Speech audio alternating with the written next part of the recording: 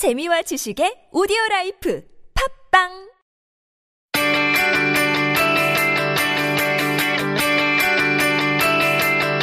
그동안 수많은 작전에 휘말려 여러분들이 흘린 눈물과 고통을 저희는 잘 압니다.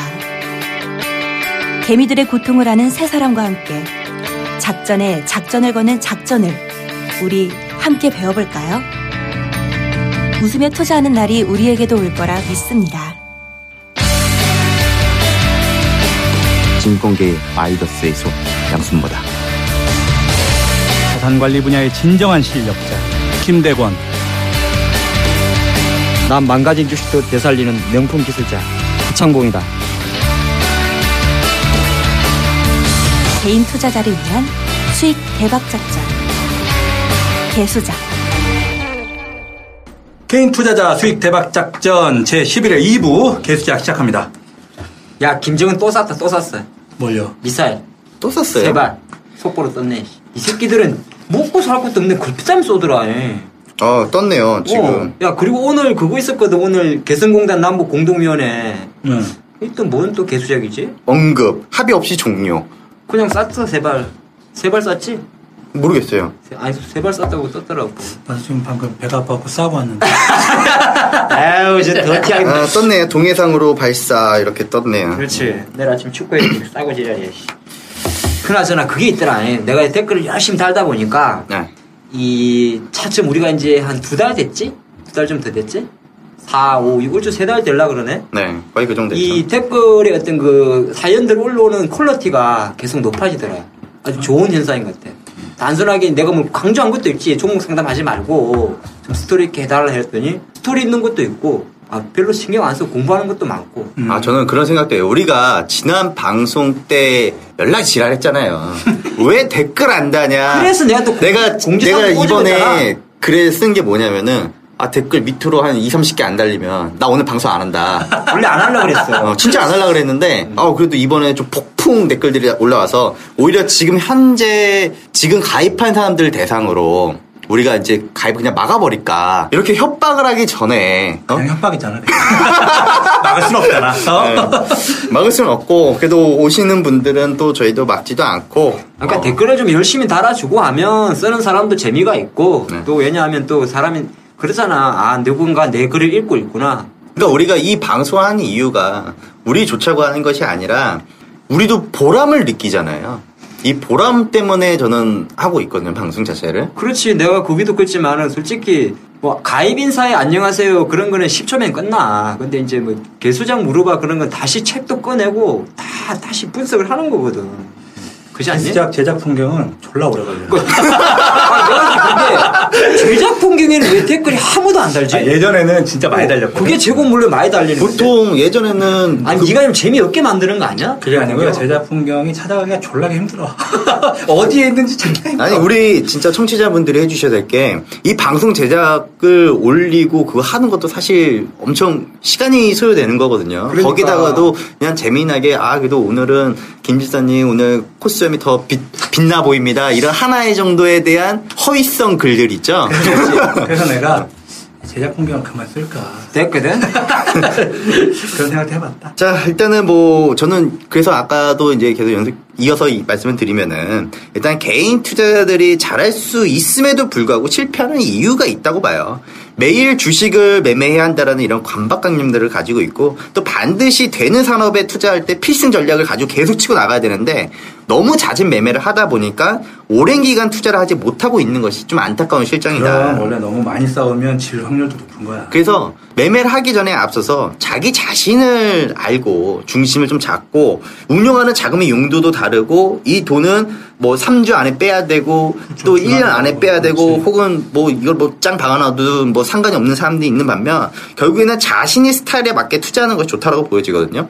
요즘에 성장성을 가진 기업들이 줄어들고 있기 때문에요. 분기별 이익이 늘어나는 종목군들 위주로 성장을 크게 보여주고 있어요. 예전에 카카오톡도 마찬가지죠. 모바일 게임 관련해서 다 PC 앉아서 애니팡 했잖아요.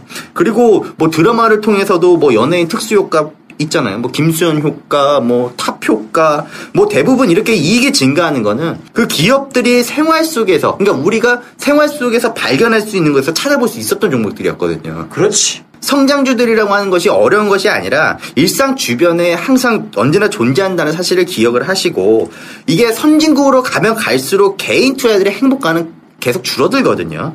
왜? 월급은 올랐지만 가처분 소득이 낮아지기 때문에. 어려운 말 나왔다. 네. 가처분 소득.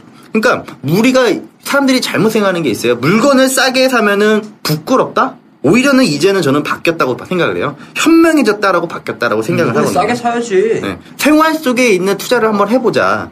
미국에서 맥도날드 할머니 있잖아요. 투자를 기억을 해보면요. 맥도날드 햄버거가 잘 팔려서 맥도날드를 사고, 맥도날드 햄버거를 파니까 콜라도 같이 파네? 그래서 코카콜라를 산 것처럼 그냥 생활 속에 있는 그 투자에 대한 방향성을 그 상한가 같은 이런 종목에 막 하기보다는 이렇게 생활 속에 찾는 게 지금 현재 우리 시장을 주도하는 기업들도 다 그렇게 움직이고 있다라는 거죠. 그렇지. 생활 속의 주식.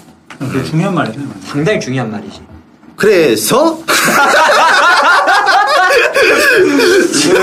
뭐 잊어버렸어. 그래서 북대현이 찾아오는 거 아니야. 막아. 자, 이거 아니야. 그래서 이야기하려고 하는 게 다음. 이번엔 다음을 얘기하려고요. 다음? 넥스트. 03570. 다음 주식이 있잖아요. 03570. 네.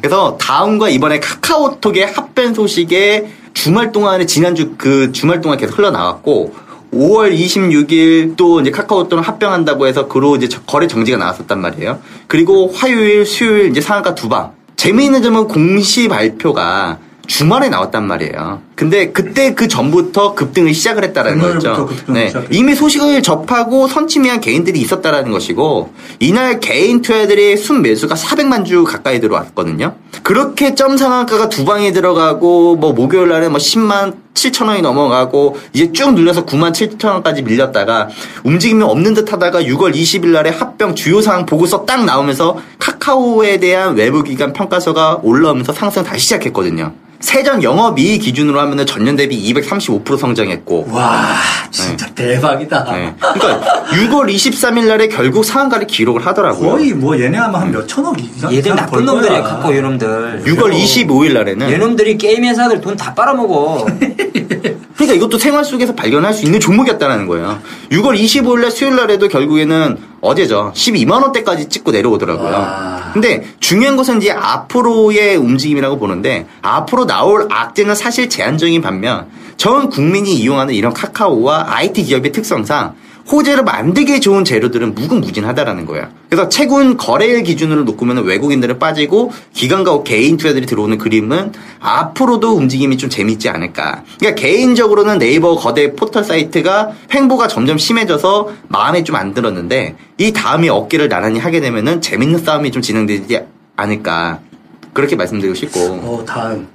그리고 걔네 이름이 그럼 어떻게 바뀌나? 카카오, 다음 카카오. 다음 카카오? 네, 카카오 그렇게. 다음 이게 아니고. 다음 카카오. 다음 카카오?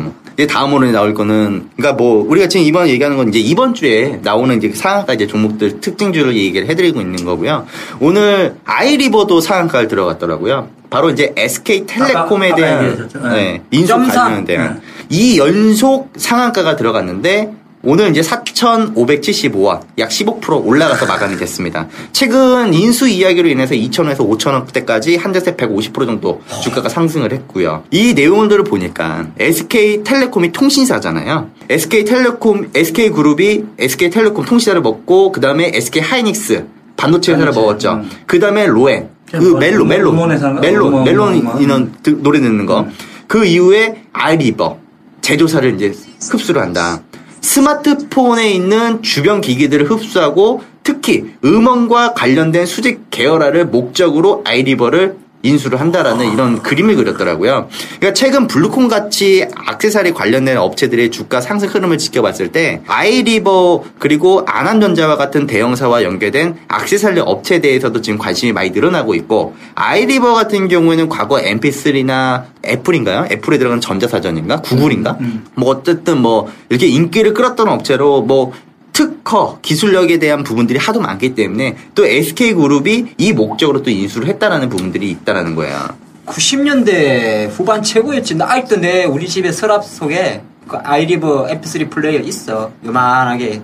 도장만 하잖아요. 그렇죠. 예. 막대기. 지금은 한 10곡 들어가면 용량이 없어가지고. 그게 이제 그 아이폰 애플에서 나온 거 뭐였지? 아이팟인가? 네. 그거 나오면서 망했었지. 그래서 SK텔레콤이 안암전자와도 휴대용 고음질 와이파이 오디오 개발을 위한 MOU 체결도 했다는 것도 앞으로 IT 기기에 대한 행보에 대한 주목할 필요가 있는데 이 아이리버가 이틀 연속 상한가에 들어갔는데 점 상한가로 들어가긴 했어요. 출발은 점인데 막판에 풀렸나?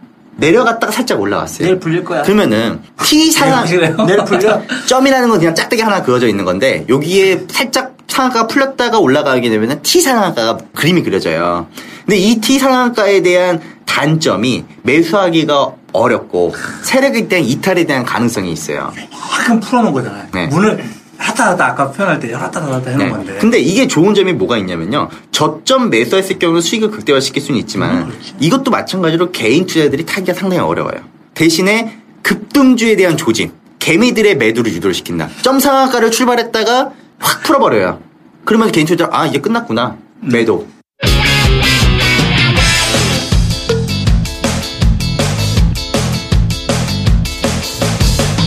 스키르산이 코스 가져가는 코스 다드산이 코스 비가 가는 아이고 큰일 났네 이러다 마누라 년이 온소서 괜히 시작했구나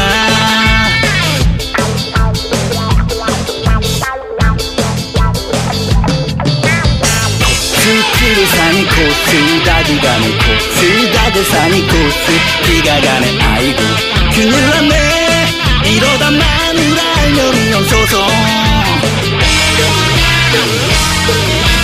괜히 시작했구나 괜히 시작했구나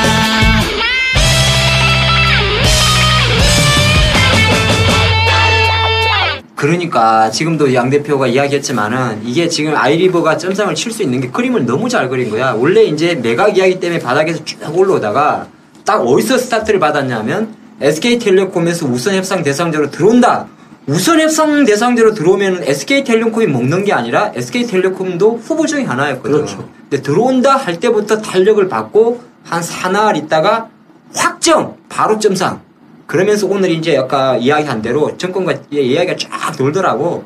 돌기 때문에 그렇게 보는데, 나는 솔직히 저거 생각하는 거는 내일 내 생각인데, 풀린다? 풀릴 것 같아. 내일부터는, 물론 시장에서는 좋게 보는 것 같은데, 조금 이제 노출이 됐다. 그렇게 보겠고. 봉태현님이 보신 이번 주 상한가 특징. 이번 주 상한가 특징 중에서 가장 핫하면서 가장 손실이 많이 났던 종목이 하나 있지. 가장 핫하면서 들썩들썩 했던 나는 건가? 웃었어. 내가 솔직히 갖고 계신 손해보신 분한테 미안하지만은 딱 아침에 감이 왔습니다. 그 종목은 바로 영남제분. 영남제분. 두구두구. 오늘이 26일이니까 정확하게 6월 23일 날 영남제분은 장전에, 그것도 장기 시전에 농심으로의 피인수술에 점상 잔량 1,500만 주가 쌓입니다. 깜짝 놀랐어요. 이게 총 주식 수가 2천만 주밖에 안 되는데 잔량이 1,500만 주가 쌓이는 걸 보고 옆에 있던 저의 아시는 이사님이 저한테 툭툭 칩니다. 하이사, 그 점상 몇 번 갈 것 같아? 나는 강력하게 이야기하죠. 이거 풀려요? 아니 어떻게 그렇게 생각해? 감이 와요. 역시나 잘 보면 자, 일평균 거래량 20만 주인데 보통 상한가 점상 치면 보통 10배는 기본입니다. 보통 점상의 어떤 상한가 잔량은 10배수가 나오니까 그럼 200만 주 정도면 오케이. 200에서 한 500만 주 정도면 오케이인데 1,500만 주가 드는 걸 보고 내가 이상하게 운이 좀 이상하다 싶었죠. 1,500만 주. 네, 그러다 보니까 이제 거래소에서 딱 아침에 장 개시하자마자 점상을 치니까 바로 조회공시 들어갑니다. 어디로? 양쪽으로, 양방으로. 농심하고 영남제분한테. 야, 농심, 너 영남이 먹을 거야? 영남이, 너 농심한테 팔려? 이렇게 물어봅니다. 그래서 그렇게 정확하게 물어보고 이렇게 전화를 해서 이렇게 전화를 해서 야, 너 농심한테 팔리냐? 그렇지. 그래서 직원이 따르릉 전화를 해서 그렇게 내가 말한 멘트 그대로 이야기를 합니다. 믿거나 말거나. 농심아, 니도 영남 먹을 거야? 영남이 뭐, 야, 니 농심한테 팔리냐? 자, 그랬는데. 먹을 거야가 뭡니까? 먹을 거야가. 이런 용어가 여의도 표준 용어야. 자, 그런데 재미난 거는요. 15분을 못 버팁니다. 이 점상이. 1,500만 주 쌓았던 것이. 봄에 고가를 쫙 보면다가 31분경에 한 번 털립니다. 1시간을 결국 못 채우고 상한가가 풀리면서 15%에서 대량의 거래, 200만 주 이상이 거래됐던 종목이 삐질삐질 하면서 결국에는 장중 마이너스 9%로 마감을 하는 상당히 안 좋은 이야기가 나왔는데, 자, 중요한 게 있어요. 병신 같은 짓을 했어요, 영남 쪽에서. 완전 또라이 짓을 했어요. 분명히 병신이라고 그랬습니다. 아니, 나는 이 영남 재벌이 왜 이랬는지 도저히 이해를 못해. 자, 이 뉴스나 공식 플로를 아는 사람이면, 자, 거래소에서 영남 재벌한테, 야, 니들 팔리냐? 참, 그 대신 그거 대답은 오늘 6시까지 해라. 네. 그러면 가만히 놔두면 돼. 그런데 영남에서 왜 그랬는지는 모르겠는데, 장도 마치기 전에, 바로 9시 53분에 바로 공시를 해버립니다. 아니야, 우리 안 팔려. 근데 여기서 영남이 또 실수를 했어. 나의 판단이지만은, 이때 농심은 아예 아무것도 안 하고 있었던 거지. 자, 인수를 한다. 누가 생각해도 이거는 농심한테 먼저 물어볼 이야기잖아. 그렇죠. 야, 농심 니들 영남이 먹을 거야? 영남이 그거 말도 많은 회사인데, 사모님 사건, 회장님 뭐, 말이 많은 회사인데 먹을 거야? 근데 농심은 가만히 6시까지 기다리려고 하는데, 영남이가 9시 53분에 바로 답변 공시해버립니다. 아니요. 아니요. 그렇게 얘기했어요, 진짜. 그렇게 어리버리하게 우리 괜찮아요. 회장님, 아니에요.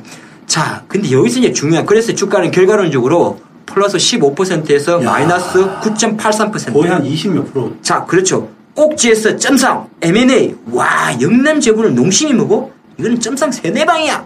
붙었던 사람은 단 1시간 만에 한 20몇 프로. 30%의 손실이 나고. 한순간 날아가 버려. 인생 한 방이야. 2.5배 미수를 쳤거나 신용을 쳤다면 바로 1시간 만에 계좌가 반토막 나는 이런 사태가 생겼는데. 야, 이거 많이 붙었겠는데? 자, 왜 여기서 개미가 달라붙었을까? 나는 또 혼자서 고민을 했지. 왜 붙었을까? 보니까 이게 상한가의 함정인데 M&A 재료 붙었지. 그것도 M&A가 예사 M&A가 아니라 농심이 먹는 그렇죠. 아까 똑같은 거야. 네. 아이리버가 SKT가 먹는다니까 그런 거지. 하창봉이 먹는다 그러면 한가야. 비유가 적절하지. 자, 영남은 보니까 2013년도 7월 2일 후에 얼추 1년 만에 첫상. 상한가는 되게 중요한 게 있는데 첫상이 중요하거든. 1년 만에 첫상을 쳤고 재료가 매각이다 보니까 결국에는 그 재료의 개미 안 말려 들어올 수가 없는 거지. 다 죽었는데. 자, 여기서 내가 또 우리 개수작을 위한 개수작을 방송 숨어있는 꼼수를 하나 이야기를 하면 중요한 게 하나 있어요. 자, 이 M&A 매각은 기사가 단독 기사로 나옵니다. 머니 오늘이라는. 내가 일부러 마지막 글자는 가명을 쓸게요. 머니 내일도 네. 아니고 머니 오늘이야. 네, 네티즌 수사대는 알아서 조사를 하세요. 어떤 매체가 단독 기사가 나옵니다. 매각건에 대해서. 머니 오늘이라는 데서. 그런데 중요한 거는 실제적으로 이 기사는 머니 오늘에서 나온 게 아니라 머니 오늘과 제휴에 있는 더 종이라는 회사에서 나옵니다. 두 번째 글자는 또 이니셜입니다. 가치입니다. 더 종. 근데 중요한 거 아셔야 되는데 머니투데이, 이건 머니 오늘이나 뭐 많은 그 매체들 있잖아. 매일경제나 뭐 연합뉴스나 이런 것들은 이런 매체는 그냥 나오는 정보 뉴스는 무료입니다. 무료. 우리가 보는 건데 그 무료 이전에 한 3, 4일 전에 기사가 먼저 뽑습니다. 더 종이라는 이런 매체에서. 그 기사들. 그러니까 그 기사를 기업들로부터 정보를 먼저 입수를 해가지고 야 이거 우리 보낼 건데 말 건데 근데 악성 기사면 기업에서 야 보내지 마 내가 좀 잘해줄게 어떤 잘해줄게 내가 방송에서 말을 못하게 해주겠어요 야 보내지 마 그리고 야 안 보내 야 보낼 거야 니들 나한테 뭐 해준 것도 없잖아 그런 좀 이면적인 관계가 있습니다. 야 요거는 그러니까 결과론적으로 말을 다 할 수가 잘 들으셔야 되는데 우리가 보통 매각 공신대 어떤 매체에서 단독 기사라고 나오는 거는 이미 3, 4일 전에 먼저 정보는 다 노출된 상황이기 때문에 그것을 상당히 다 준비하고 준비를 했다는 거고 영남이가 점 상한가에서 내 계산으로 마이너스 9% 가고 오늘까지도 약세했던 가장 결정적인 이유는 영남이의 M&A에 대해서는 이미 한 달 전부터 시장에 다 뿌려졌고 그리고 또 하나가 실수다. 내가 볼 때는 영남이 조회 공시 담당자의 결정적 실수다. 왜 굳이 물론 결과도 똑같았을 수도 있겠다. 그 다음날 내려갔을 수도 있지만은 그래도 굳이 1시간 내에 1시간 전에 왜 답변 공시를 하냐. 여기에 대해서 나는 영남이 어떤 실수였지 않나. 여기서 말하는 영남이는 조영남이 아닙니다. 아닙니다. 네, 밀가루 회사 영남 제분. 네, 혹시 헷갈릴까봐. 네, 그러니까 이번 주 이 상한가를 쳤지만은 상당히 좀 불편했던 한때 잠깐 쳤다가 망했던 영남 제분의 이야기 안타깝습니다. 재밌네.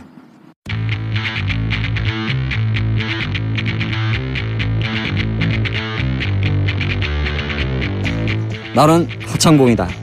봉팀장이라고도 하지. 스위프라고 들어봤나? 난 망가진 주식도 되살리는 명품 기술자.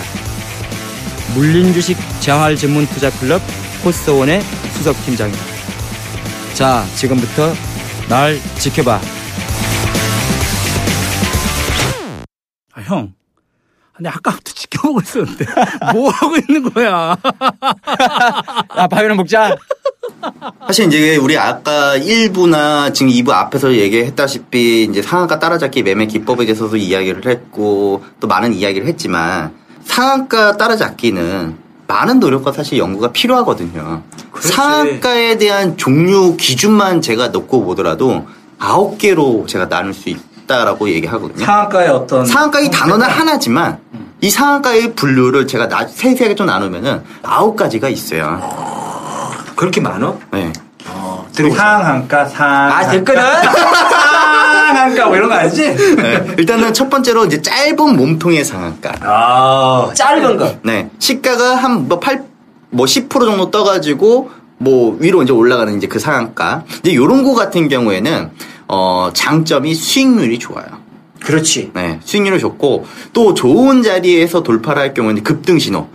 즉 매물이 적다는 의미가 될 수 있겠고 또 혹은 호재성 상승으로 인한 주가의 상승의 가능성이 좀 높다라는 것이고 사실 점상보다 이렇게 몸통 짧은 상한가가 더 이뻐 매매하기도 쉽고 그렇죠. 이제 완전 망치형으로 이제 보시면 그렇지. 되는데 근데 이런 거 같은 경우에도 이제 좀 올라간 상태에서 이제 좀 때리고 들어가기 때문에 이것도 마찬가지로 좀 리스크에 대한 가능성이 좀 있고 또 꼬리 발생 시 그러니까 윗꼬리가 만들어졌을 경우에는 위험 신호. 그러니까 누군가가 위에서 고점에 올라오니까 또 팔고 나가는 경우가 있겠고 결국에는 이제 단타 적금 시 수익이 좀 적다라는 거. 그리고 악성 물량 출현들이 나올 가능성이 높다라는 거. 근데 이런 이제 짧은 몸통 상한가에 대한 장점과 단점 정도를 알고 있으면 매매할 때 요거는 그래도 이렇게 좋구나 나쁘구나라는 부분들을 좀 체크할 수 있을 것 같고. 그러면 긴 몸통 상한가가 또 있겠네. 그렇죠. 긴 몸통 상한가. 이거는 긴 애들.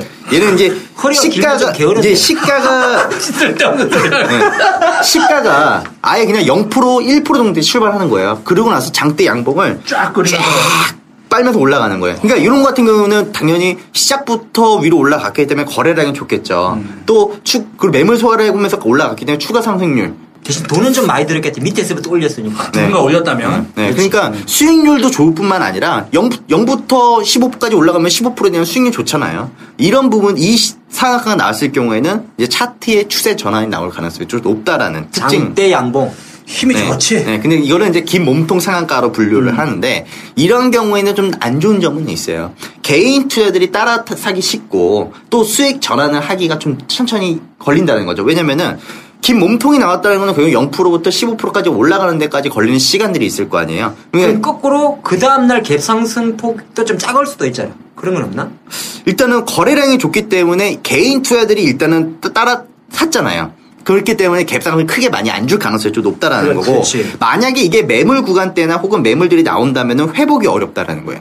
그러니까 악성 매물이 생길 수가 있죠. 네, 그래서 좀 시간이 좀 많이 시일성이 좀 많이 필요한 그런 종목이라고 보면 될 것 같고 또 매물 돌파 상한가라는 게 있어요. 매물 돌파. 예를 들어서 매물을 뻥 뚫어배서 상한가 들어가는 예를 들어서 5일선, 10일선, 20일선, 60일선 기준을 놓고 보면은 그 이하에서 완전 다 깨고 내려간 상태에서 얘가 쭉 그거를 하나의 봉에 관통을 시키는. 아까 내가 말한 이평선을 뚫었을 때. 네. 그러니까 요거 같은 경우는 그동안에 단기부터 해서 중장기에 대한 이평선들을 전부 다 뚫고 올라갔기 때문에 충분히 매물들을 흡수했다. 거래량이 많이 돼야겠다, 근데. 그렇죠. 이것도 마찬가지로 차트의 추세 전환인데 이 매물을 같이 돌파를 하면서 모든 하나의 봉에 뚫고 올라갈 때는 세력의 의지가 반영된 거예요. 목적의식이 강력하다고 봐야지. 그러니까 세력의 의지가 반영되면서 그 어떤 하나에 대한 부분들을 지지한다.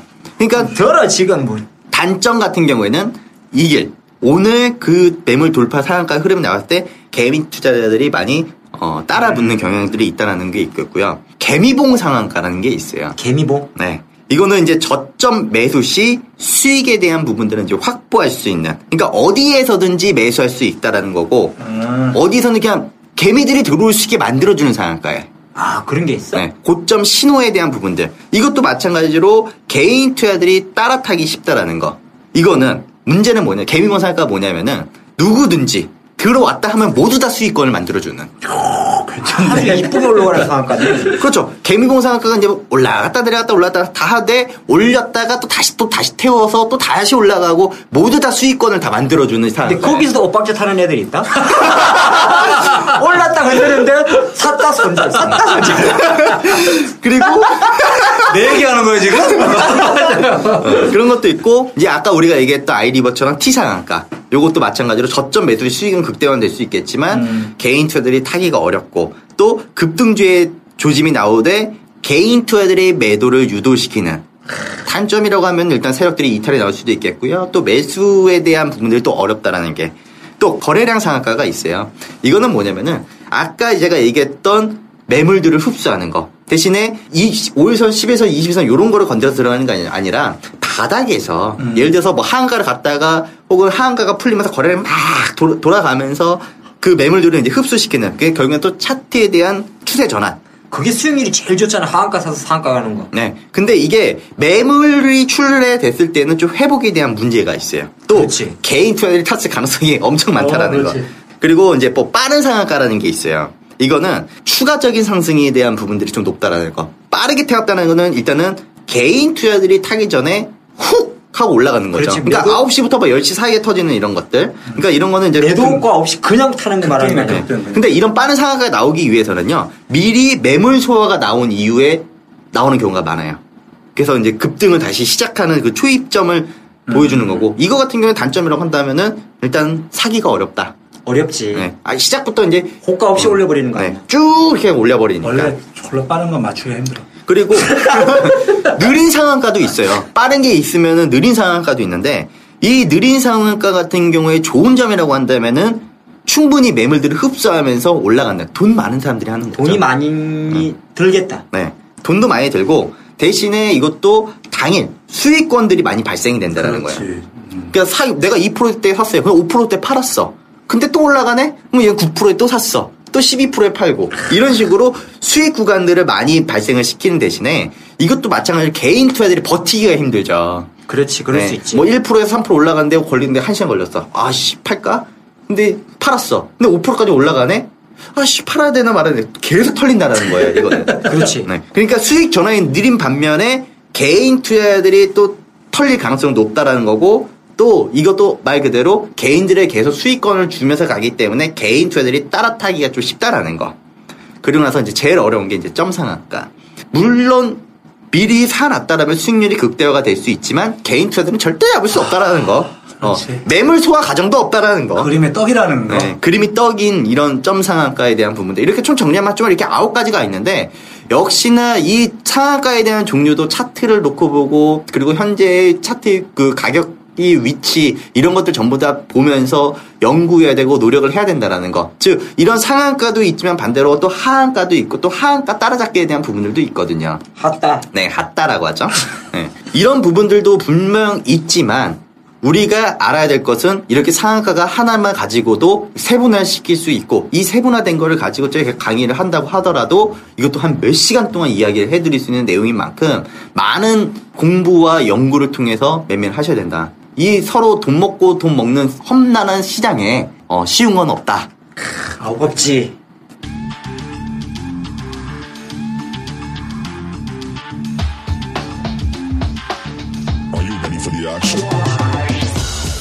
나는 김대권 매니저라고 하지.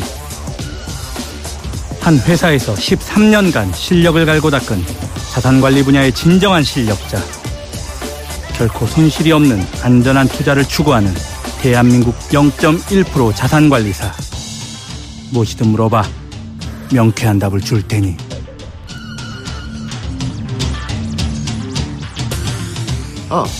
형, 도대체 이게 무슨 말이야? 네이버에 물어보자.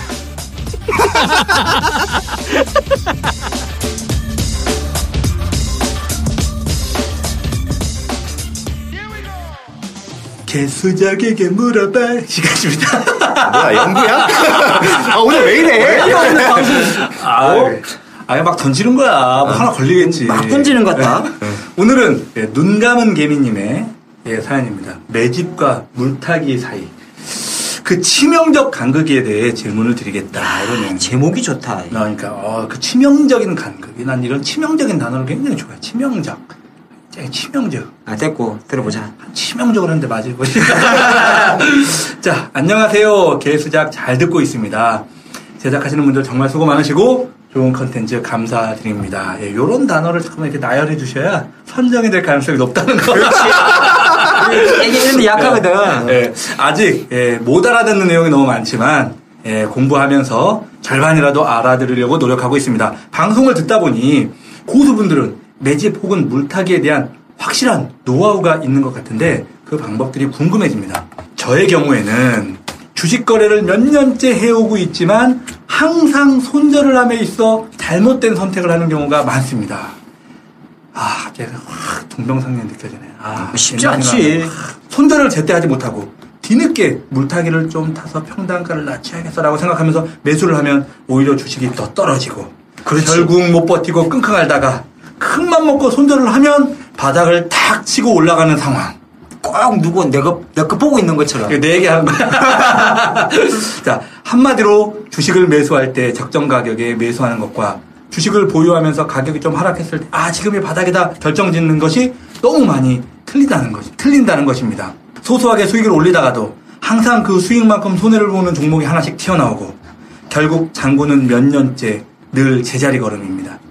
회사 재무 상태를 보고 공시 확인도 하고 차트에 대해서 공부도 하고 나름 선도 그어보고 주봉, 월봉 열심히 살펴보지만 승률은 좋지가 않습니다. 방송을 듣고 있는 청취자분들은 어떠신가요? 라고 물어보셨네요. 이렇게. 근데 저도 자꾸 뭔가 중요한 것을 빠뜨리고 있는 건 아닌지 궁금해집니다. 수많은 변수들 중에서 어디에 우선순위를 두고 매수하고 매도해야 되는지 좀 요약을 하자면 재무, 경기, 공시, 차트 등 주식 매수의 손절가를 결정할 때 어디에 무게를 좀 더 두어야 할지 궁금합니다. 여러 변수들 중 중요하게 생각해야 할 우선순위가 있다면 노하우를 좀 체크해 주시면 감사하겠습니다. 그리고 마지막으로 저는 남자지만 봉 팀장님 존경합니다. 이렇게 용기가 없어. 존경? 예? 사람 볼 줄. 커밍아웃을 말이야 시원하게 해야지. 자, 들어보니까 우리 눈 감은 개미님이 딱 그거네. 우리가 쓰는 말 있잖아. 내가 하면 매집, 남이 하면 물타기. 그렇죠. 이거는 잘 됐을 경우. 그렇죠. 이제 우리 눈 감은 개미님은 내가 하면 물타기 같고 남들은 매집이라는데 여기에 대한 고민인 것 같네. 근데 이게 제가 주식 투자하면서 진짜 이 똑같은 고민을 했었어요. 왜냐면 이게 어려운 거야. 이 고민은 지금 우리 같이 방송하는 우리 모두도 하고 있고 여의도 매니저들도 하고 헤지펀드도 하고 다 같이 하는 고민이야. 그리고 참고로 제가 이 방법을 진짜 알면 제가 지금 여기 이러고 있겠어요. 그렇지. 네? 내가 여기 이러고 있겠어? 근데 나는 이런 말을 좀 하고 싶어요. 우리 눈 감은 개미님이 아까 사연 중에서 지금이 바닥이다. 나는 주식을 하면서 바닥이라는 생각을 하고 주식을 해본 적은 없어요. 그러니까 지금이 그냥 내가 사고 싶은 가격이다. 똑같은 이야기거든. 지금 내가 좀 사고 싶은 가격이다. 하지만 나는 이 가격에서 어느 정도까지는 허용하겠다. 자, 여기에 이제 매집이라는 단어가 한 번 들어가고 대신 그 어느 정도까지 넘어가면 나는 팔겠다. 그 말은 무슨 말이냐 하면 거기는 이제 손절이 나오는 건데 그런 약간 그 기준은 있죠. 또 하나가 내가 하고 싶은 이야기는 아까 그런 게 있어. 회사 재무 상태 보고 공시 보고 차트 보고 차트 선도 그어보고 주봉 월봉 다 봤는데 승률이 안 좋다. 그러면 내가 해주고 싶은 말은 보지 마. 어떻게 알았어? 찍어! 아니 하나만 하면 돼요. 글쎄, 하나만 보는 거야. 이야기해드릴게요. 재무 상태를 본다 그러시면은 속칭 말해서 가치 투자를 하면 된다고. 그렇죠. 쉽게 말해서 어떤 그 퀀터 프로그램이라 그러지. 자기만의 어떤 규칙을 정해. 뭐 몇 년째 수익은 얼마, 배당률은 얼마 이런 기준이 있잖아. 애인이랑 같이 투자하는 거 말고 그냥. 그냥 그렇게 보시면 되고. 만약 공시를 확인했다. 솔직히 공시 확인 이거는 사후적인 거예요. 그게 중요한 게 아니고. 공시 확인하려고. 공시에 대해서는 얘기를 몇 번 했죠. 공시를 확인하려고 그러면 사실은 공시 담당자하고 네트워크가 있어야 돼요. 이런 솔직히 공시 확인해갖고는 주식 못합니다. 이는 부가적인 요인이고 차트를 공부했다. 그러면 아예 차트에서 매매하는 것도 괜찮아. 이거를 다 하려고 그러다 보니까 자기 좋은 대로 해석하는 거예요. 그런 경우 있잖아. 차트 좋아. 재무상태 좋아. 실적도 나. 근데 자꾸 빠져. 안 가. 예봉도 들어와. 안 가. 그러면 여기 거의 함정에 빠지거든. 왜 안 가지? 그러니까 사실 이건 답은 없는데 아까 많은 이야기 중에서 아마 자신한테 가장 잘 맞는 게 하나 있을 거예요. 그건 누구도 모르잖아. 그렇게 좀 하면 어떨까 싶은데. 저는 딱 이야기를 해드리고 싶은 게 말은 쉬워도 현실은 힘든. 그렇지. 제일 좋은 거는 손절하지 않아도 될 종목을 사는 거예요. 꼭 굳이 저는 절대로 그 주식의 저점을 사려고 하지 않고요. 저는 뭐 매집이나 물타기를 한다고 하더라도 미리 계획을 좀 잡긴 잡아둬요. 그러니까 다 내가 어디에 들어갈 때 거기 이틀 하면 나 손절하겠다. 그냥 그렇게 계획을 잡고 들어가는 것이고, 만약에 그게 아니라면 진짜 손절하지 않아도 되는 종목들을 사거든요. 그런데 절대로 바닥에 대한 매수를 포인트를 잡진 않아요. 거래량을 봅니다. 결국에 누군가에 의해서 주가를 들어 올리기 시작을 한다라면은 그 친구들이 들어온 거래량들, 순간적으로 터진 거래량, 하루 동안 터진 거래량을 보는 것이 아니라 순간적으로 누군가에 의해서 빵 하고 들어왔을 때 거기에 지켜드는 밴드들이 있어요. 차라리 그 밴드를 안전하게 딱 만들어 놓고 거기에 대한 순간적으로 들어온 사람들이 손절해 나갈 때 그만큼 거래량이 또 터질 거 아니에요. 그때는 이제 매도 타이밍을 보지만 그 타이밍에 들어온다면은 오히려 거래량 터진 이후에 주가 올라가는 타이밍에서 그게 들어온다면은 누군가가 관리하는 포인트가 들어온 것이거든요. 그러니까 아무리 기업이 영업이익이 나고 외국인들 들어오고 해서 뭐예요? 결국은 주가가 올라가야 되는 거거든요. 그러면은 주가 올리는 주체가 들어왔으면 그 올리는 주체들이 나갔느냐 안 나갔느냐, 그리고 바닥을 살려고 하지 말고 비싸게 사면 어때요? 그 비싸게 사는 친구들이 있다라고 하면은 우리도 그 이후에 그럼 이 친구들이 이제 받쳐주겠지 사면 되는 거거든요.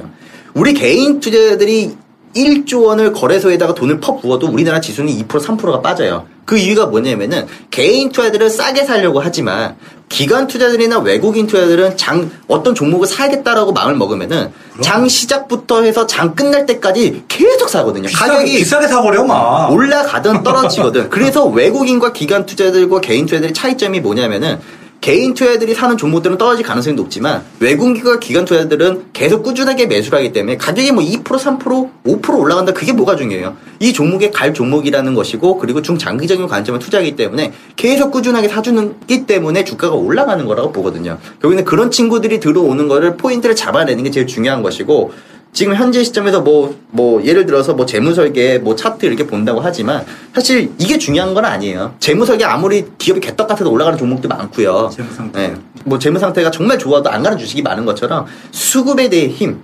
수급이 결국에는 시황이고, 이 시황이 바로 돈이거든요. 차라리 그런 포커스를 맞춰놓고 아마 기존에 생각하고 있었던 그 틀을 좀 전환시키는 것도 좀 필요하지 않을까 싶어요. 그렇지. 아까 같은 이야기인데 아까 나도 그런 이야기 했잖아. 재무 상태 기본적 분석하고 공시 뉴스 플로 확인하고 기술적 분석하고 차트 보고 차트도 긋고 이렇게 하는 것도 다 좋아. 근데 이제 우리 이분 같은 경우 대부분이 경쟁력인데 그런데 수익이 안 나면 내가 재무 분석을 더 공부를 덜 했나?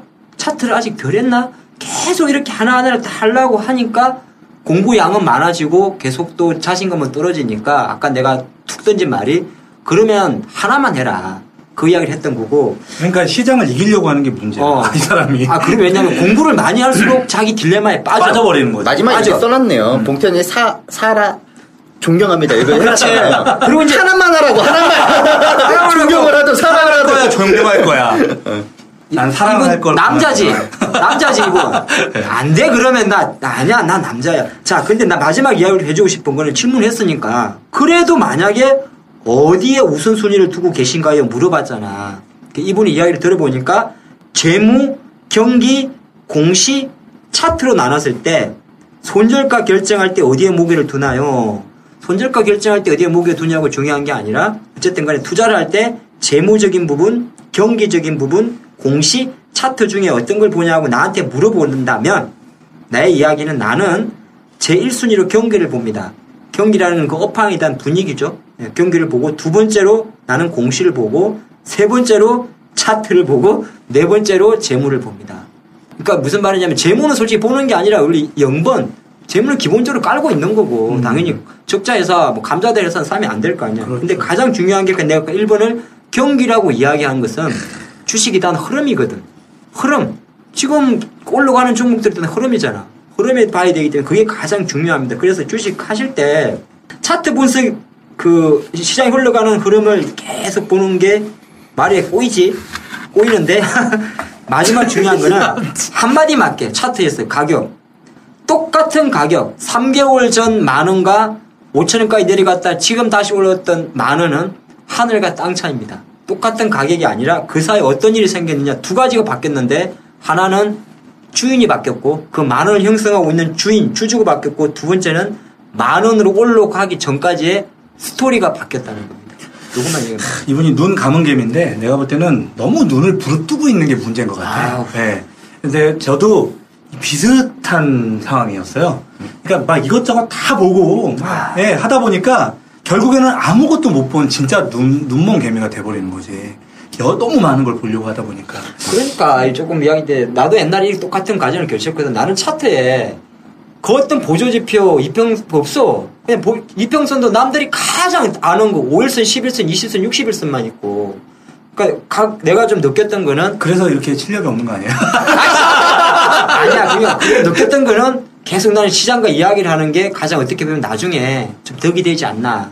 그런 혹시라도 제가 농담처럼 자꾸 인양반들 더럽게 못 맞춘다 그러고 내가 실력 없다 그러는데 진짜 이분들 실력 있는 분들이니까 내가 혹시라도 좀 오해할까봐 요 정도까지는 제가 얘기하고 마무리하죠. 단디해라 좀. 단디하겠습니다. 단디. 내가 이런 말 한마디는 또 해야 될 것 같아. 뭐 이런 꼬였어. 아니 꼬이는 이유가 있어. 네. 자 내일 새벽 5시에 우리나라 축구합니다. 벨기에랑. 솔직히 16강 못 가도 돼요. 경우에 수 안 따져도.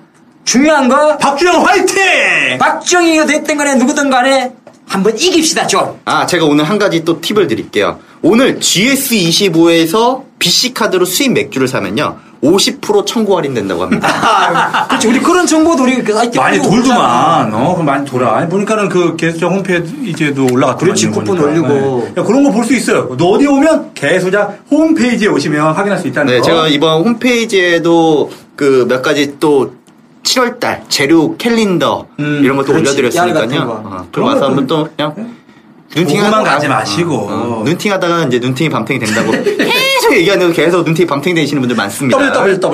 www.gsj.co.kr로 오시면 너무 빨랐어요.